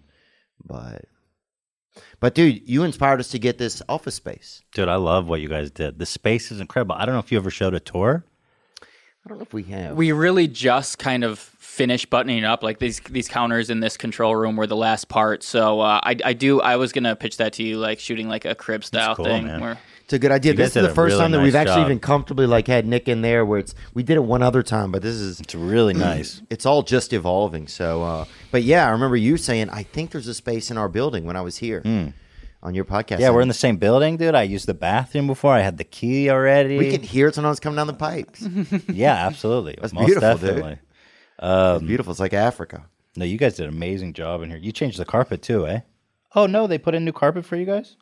Yeah, they had some mannequins. Somebody was storing mannequins in here, which was crazy. That's creepy as fuck. That's like a Doctor Who episode. And I wanted them. I said, keep all the of mannequins we're in. I said, at least 2. There were 2 in the negotiations, bro. And specific Did they leave ones. them? No, they ended up taking them. Specific ones, they were like, no way, these are off limits. And I'm like, well, what the fuck? Like, okay, sorry, I didn't know, you know? Huh. But it would definitely got interesting with the fucking... It's interesting what people do in these offices. You My know? kinfolk, they call them. Kinfolk, your mannequin? How do you sexually identify? I sexually identify as a straight male. How do you call binary? Is that binary? I wouldn't say I'm binary. What do you call that? He's binary. You're binary. Yeah. That means Yeah, you're I'm binary. straight, Mary. Yeah, I'm straight male. I'm doing women this time. If maybe in next reincarnation or 2 or 3 down the road. Suck some dick? I'm not going to suck it, bro. Come on. I'll hold one outside, but I'm not doing anything indoors. But I'll say this, man, is that Trisha Paytas, you guys just had that Ferris wheel on. amazing. What was going on? She had 9 different ethnicities or genders. By the end, I didn't know what was going on. By the end, I literally looked in my pants to see what was going on. She's just a troll. Yeah. I don't think she actually It thinks. seemed like kind of desperate to me a little bit. But she's also very... I love her. Well, I watched some of her dance shows and stuff. Some of it's pretty entertaining. I agree. She's very entertaining. She made this whole video about how she's identifies as a trans male, even though she looks like a female. She dresses like a female. She even does porn as a female. Yeah. She says you can be a lesbian and a gay man at the same time. I was like, whoa, dude. I'm like I'm in like the LGBTQ zone right now. Fuck that. I'm out, bro. I'll see you at Popeyes. Dude, I'd rather go to Popeyes, dude, bro. don't go to Popeyes, dude. You'll lose your life. Dude, there. take a fucking gun, bro. I'll shoot somebody. Somebody for one got of those stabbed to biscuits. death, you know, recently. Yeah. Dude, I went to Mardi Gras, New Orleans. Every year we would go to the Popeyes and watch people fucking fight. Is that where it goes down? Where it goes down. What do they put in those sandwiches? I don't know if it's the food, bro. I want to say it's more the people. But what is it about? I mean, I had Popeyes. It's good. The sandwich chicken from Popeyes. Damn, that's an understatement, dude. Kill people for Popeyes. Oh, dude. And shout out to my boy fucking John, bro. Red John. He works over there at Popeyes off of Highway 190. Dude, yeah, Popeyes was like a nice restaurant when I was young. Oh, that was like, we're going out to Popeyes, son. We get it. And it came with this little like figurine. Can you look up the Popeyes figurine toy that came in their Happy Meal? It was a little actual one of Popeye or olive oil. Oh, it was actually Popeye? And it came in Is a it Happy associated Meal. with Popeye? Yes. What? Where's the spinach? Yeah, it's like, whatever it was. I had no idea there was an association. It used to be associated with Popeye. It should still be. They're like, drop the fucking There Popeye. it is. The blue toy right there. Click on that. There we go. Dude, they're like, you know what? The chicken's better than Nobody cares about Popeye. You could get spinach back in the day at Popeyes. Wow, I had no idea there was an association. They totally dropped the Popeye from Popeyes. And now it's just known for mixed people fucking body slamming each other in the parking lot. I mean, More than the chicken, the street fights. Bro, if Popeyes doesn't start to sponsor the UFC, I'm out. That's a fucking lost opportunity. I'm out, man. Ethan Klein, thank you so much. Give a big hug to your wife and Thank congratulations you, I will. on Theodore. Thank you very much. That's your name. Yeah, it's a beautiful name, man, and I'm happy to share it with your son. Thank you for your blessings. Yeah, we'll it's see you. exciting, man. We'll see you at the H3 podcast at the. We'll do it in the new next year. Yep. Gang bless, bro. Gang bless. Appreciate it. Thank you. Now I'm just floating on the breeze, and I feel I'm falling like these leaves. I must be cornerstone. Oh, but when I reach that ground, I'll share this peace of mind I found. I can feel it in my bones, but it's gonna take a little time. me to set that parking brake and let myself unwind. Shine that light on me. I'll sit and tell you my stories. Shine on me, and I will find a song. I will sing it just for you. And now I've been moving way too fast on the runaway train with a heavy load of my Ladies and gentlemen, I'm Jonathan Kite, and welcome to Kite Club, a podcast where I'll be sharing thoughts on things like current events, stand-up stories, and 7 ways to pleasure your partner. The answer may shock you. Sometimes I'll interview my friends. Sometimes I won't. And as always, I'll be joined by the voices in my head. You have 3 new voice messages. A lot of people are talking about Kite Club. I've been talking about Kite Club for so long, longer than anybody else. So great. Hey, sweetheart, here's the deal. Anyone who doesn't listen to Kite Club is a dodgy bloody wanker. Do you know what I mean? Hi, I'll take a quarter pounder with cheese and a McFlurry. Sorry, sir, but our ice cream machine is broken. Oh, no! I think Tom Hanks just butt-dialed me. Anyway, first rule of Kite Club is tell everyone about Kite Club. Second rule of Kite Club is tell everyone about Kite Club. Third rule, like and subscribe wherever you listen to podcasts or watch us on YouTube, yeah? And yes, don't worry, my Brad Pitt impression will get better.